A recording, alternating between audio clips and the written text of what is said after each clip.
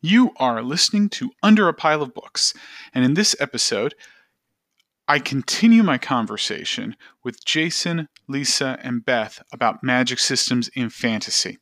If you haven't listened to part one yet, I recommend you go back and do that because this one picks up right where part one left off, and we just continue the conversation.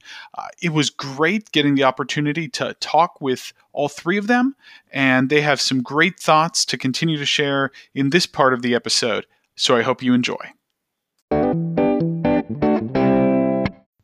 All right. Well, I want to make sure here that we also talk a little bit about because it's been really fun, different magic systems, different ways of doing it. I love this, but maybe at a more fundamental level, why do you think magic is such a popular part of fantasy novels? Now, again, I want to be honest. Not every fantasy novel has magic in it, and that's absolutely fine.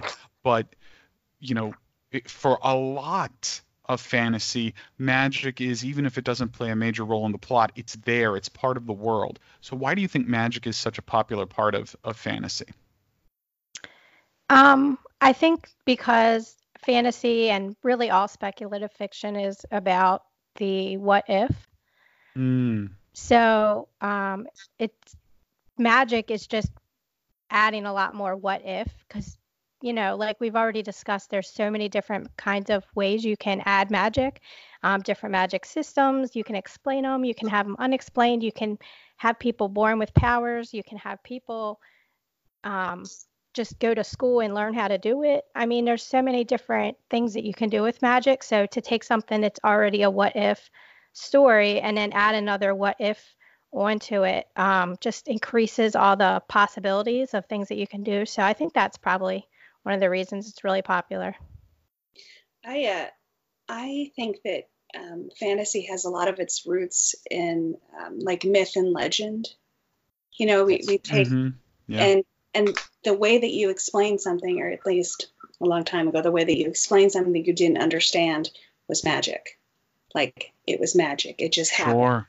And so maybe that kind of got brought along into fantasy.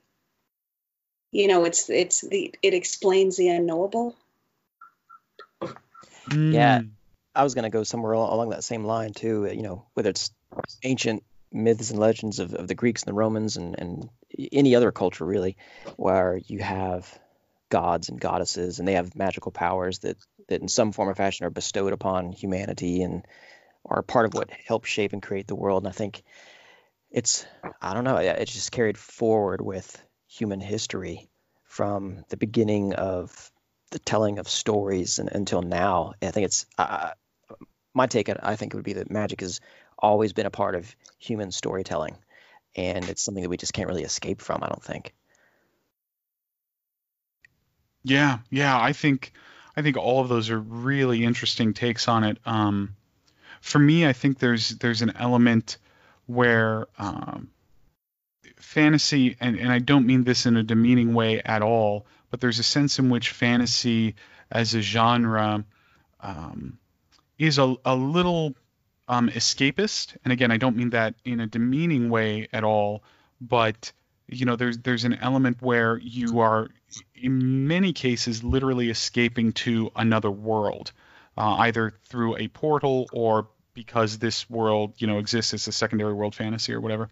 And I think there's this element sometimes where it's like, I mean, yeah, I would love to be able to, conjure a fireball, right? Or like uh, in the Stormlight Archive, where the Windrunners can manipulate gravity, right, and change the literally fall into the sky or whatever. Uh, that's really cool as kind of a concept, and I think that um, there's something where magic, and this maybe goes back to Lisa, I think what you were saying, where magic kind of doubles the what if quality of this, and I think that's kind of really fun and really interesting, um, while at the same time being, Jason, what you were saying, kind of reaching back into the past and all of this stuff. So I think to me, magic is one of those things that it's like this great unknown sort of thing that we love kind of playing with as humans in our imaginations almost. Yeah. Mm-hmm. Yeah, I agree with that. Yeah.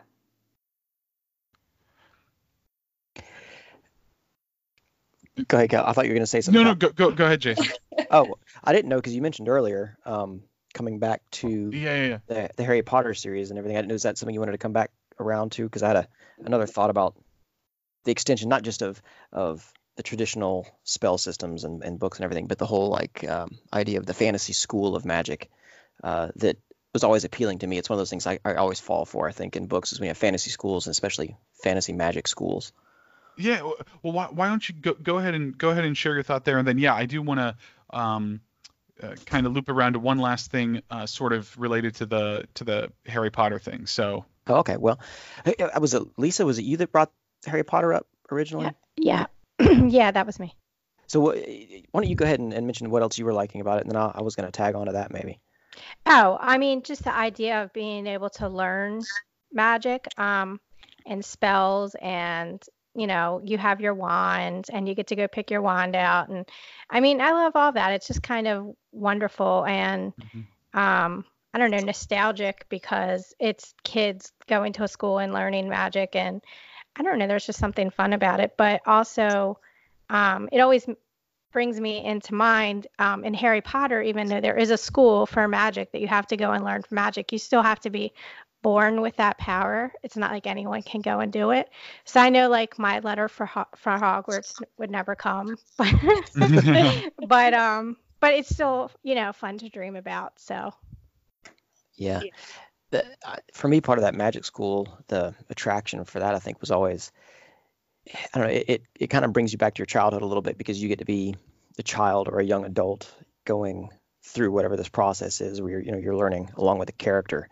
And that was always sort of appealing in a sense. And just that like as they progress through the school, so to say, that you're progressing with them and seeing how they expand their knowledge and evolve, and that the magic system then can be developed and expanded and evolved as you read through the series like that. And it was just something that, again, it's just always really appealed to me. And I don't know, kind of a sucker for those things. Have you read The Magicians by Lev Grossman? No. Because that's touted as Harry Potter for adults, and It's got the magic school, except it's kind of like college, and they're all adults going to the school. Did this get made into a television series? A terrible TV show, yes. What was the TV show? Same name or something different? Yeah, same name. Okay. Yeah. No, I'll look that up. Who was the author? Lev Grossman. Oh. Yeah. Okay. There's a lot of books that are trying to capture the joy of Harry Potter, but package it for an adult, like to start off as an adult audience instead of like Harry Potter started out as a much, it's younger, and the story matured until they became adults through the story. And then there's a lot of books that are trying to capture that same sort of feeling, because there's the Magicians, and then I just read one. It's actually a graphic novel. What's it called? The Magic Order by Mark Miller, which they're turning into a Netflix TV show also. That's like the Magic Family, Magic School, same sort of thing, but it's for adults. Okay, more things to check out. I was going to say, I thought we agreed that we would stop this nonsense. Yeah. So this circles back a little bit to the sort of maybe the other side of that Harry Potter equation, with Harry Potter being more of kind of a traditional way of doing magic, right? There's wands and there's wizards and witches and this kind of thing. And I'm curious to get your thoughts. I saw this. I don't know if it was on Our Fantasy or if it was somewhere else that I happened to see some folks talking about the idea that we're seeing more and more what we might call like superhero-esque magic systems in fantasy, and maybe seeing fewer, or at least, you know, some of the most popular books are not doing sort of those traditional magic with spells or wands or staves or that kind of thing. So I'm curious to get your kind of thoughts there, because I guess that loops back to Brandon Sanderson a little bit too, right? Allomancy, his Stormlight Archive stuff. That's magic allows you to be a superhero rather than magic being about casting sort of specific spells or whatever. And so I'm just curious about that kind of comparison, or what you see or maybe don't see in that. I actually have some thoughts on that. So with comic books, because I read a lot of comic books were for a long time kind of what like really geeky people did. They didn't, it didn't cross over until X-Men and the Avengers and the whole MCU. Right. Yeah. And that superhero kind of comic fantasy is now mainstream. Like people understand how superheroes work because of these movies and how popular they are and how it's brought comics to, the uninitiated. And so now people are taking that cultural idea that is understood and they're building fantasy stories on it because it's more mainstream. At least that's my thoughts on it. Yeah, I can see that. And I'm trying to think more, because it's not that notion that you have this new idea of what your fantasy hero character is in terms of a superhero. But then, giving it a different twist, because it's not just like we're watching Captain America, right? I got to thinking about, Calvin, what you said with the Poppy War, R.F. Kuang's The Poppy War.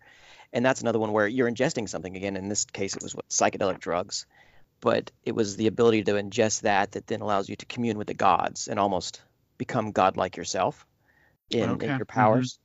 And that was almost the first thing that came to mind when you mentioned that. And I don't know, that is kind of interesting to see or to think about hero and magic and the evolution of your normal hero into, or heroine into something even more. I don't know. Yeah, I thought about this one a lot because I actually really like stories like that. And for some reason, even though I don't notice hard magic systems as much, this is the type of thing that I do notice when I'm reading books. I can think of a couple examples.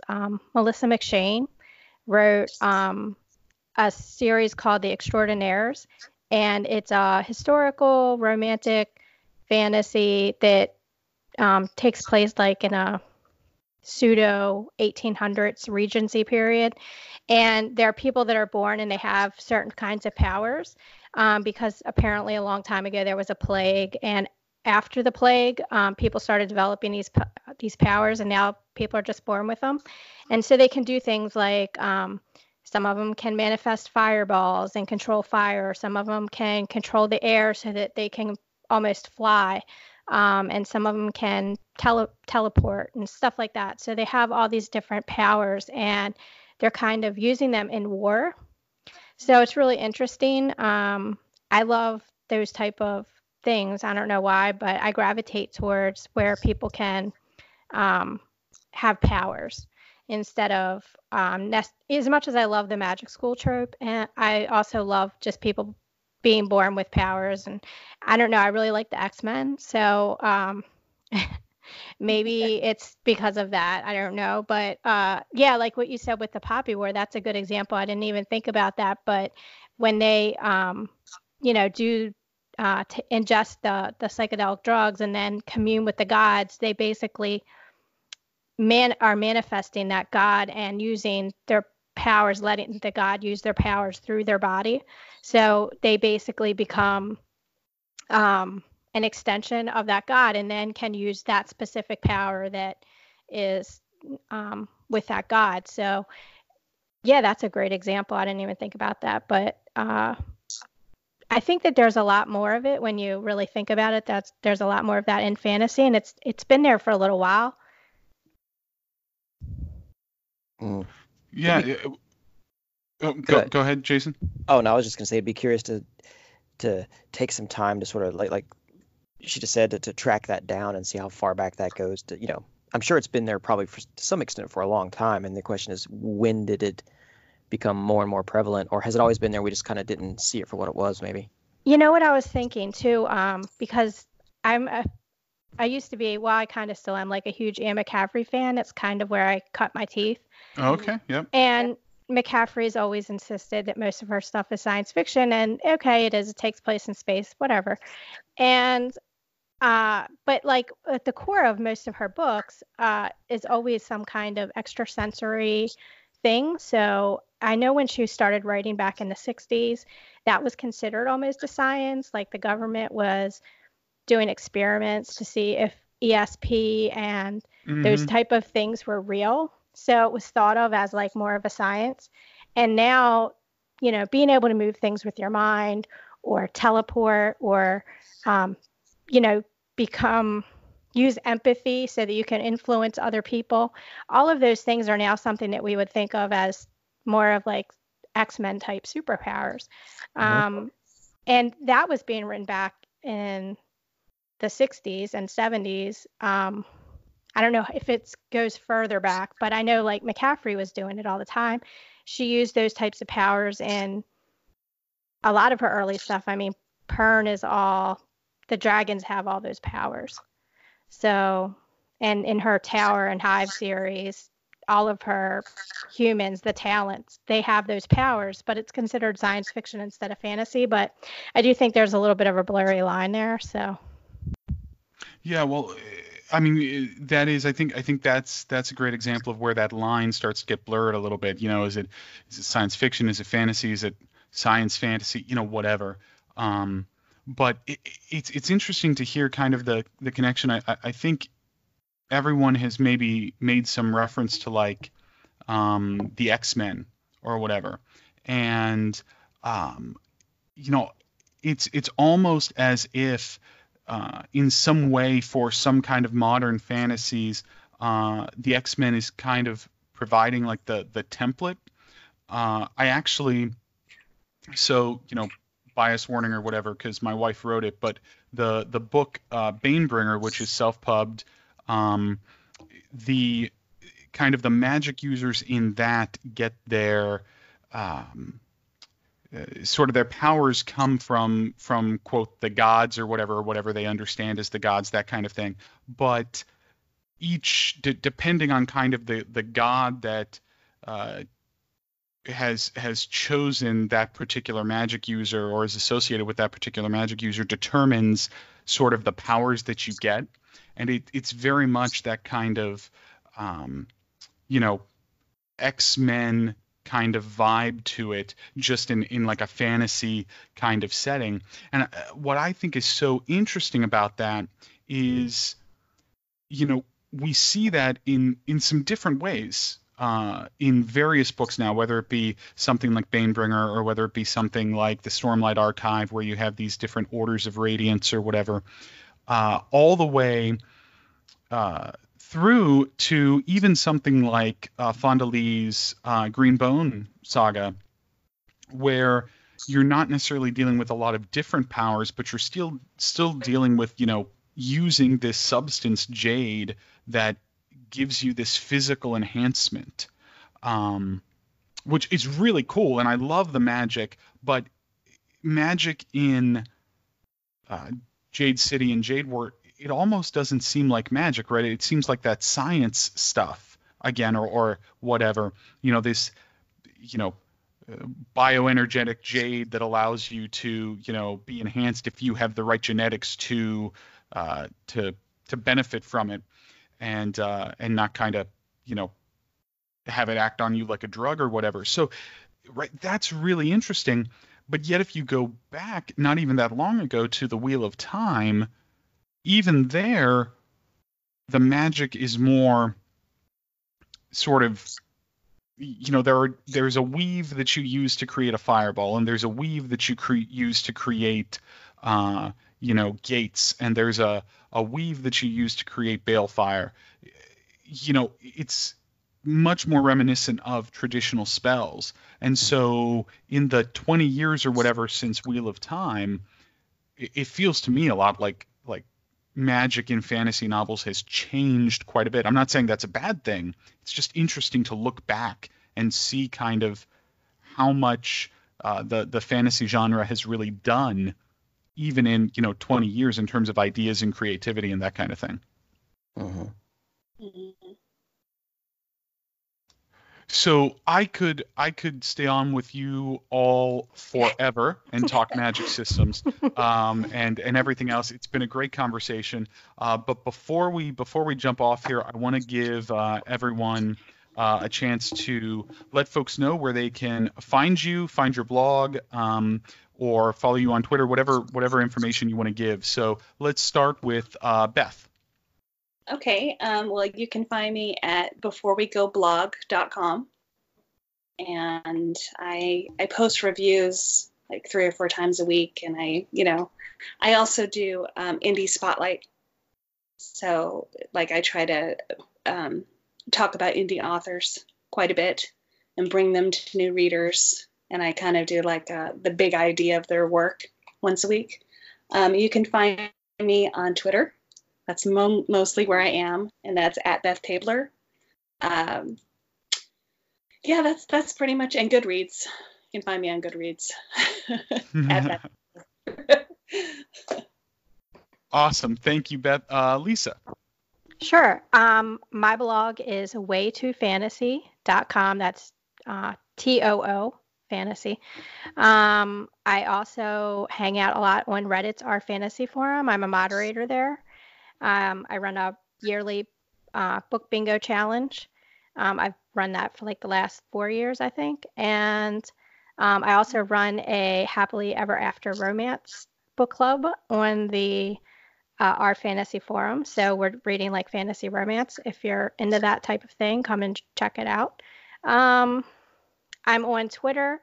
My Twitter for my book blog is Way2Fantasy. So super easy to find. On Reddit, my name is just LRICH 1024. So you should be able to find me if you want to stalk me there. Please do. Awesome. Thank you. And Jason. Okay, yeah. My blog, I've got a WordPress blog, and it is Off the TBR. And so it's offthetbr.wordpress.com. And right now I'm actually hosting Self-Published Fantasy Month on the blog. And if you're into self-published fantasy, or you've never read it and you're curious about it, please take a gander and join in if you're interested. Besides the blog, I'm probably most often on Twitter, and my handle there is Jason ATS. So Jason, A as in Alex, T as in Tom, S as in Steve. And there's also, again, related to Self-Published Fantasy Month, I've got a Twitter account for that as well, and that is Self-Pub Fan Month. And those really, Twitter and the blog is where you're going to find me most places, most times. Oh, and before we also get off, I wanted to say, Lisa and Beth, it's awesome to hear your voices. I know, I see your posts online, and it's always cool to put voices to names and pictures. So awesome to hear your voices. Yeah, absolutely. Yep, same. Yeah. Well, and thank you all for coming out. Those of you who are listening, if you don't already do so, you should go follow all 3 of these folks. They have great content on their blogs, and they're fun to interact with on Twitter, and if you're on Reddit, on Our Fantasy, and all that kind of thing. So definitely consider giving them a follow. And thank you, all 3 of you, for spending some time with me today. Thank you for having us. Yeah. Yeah.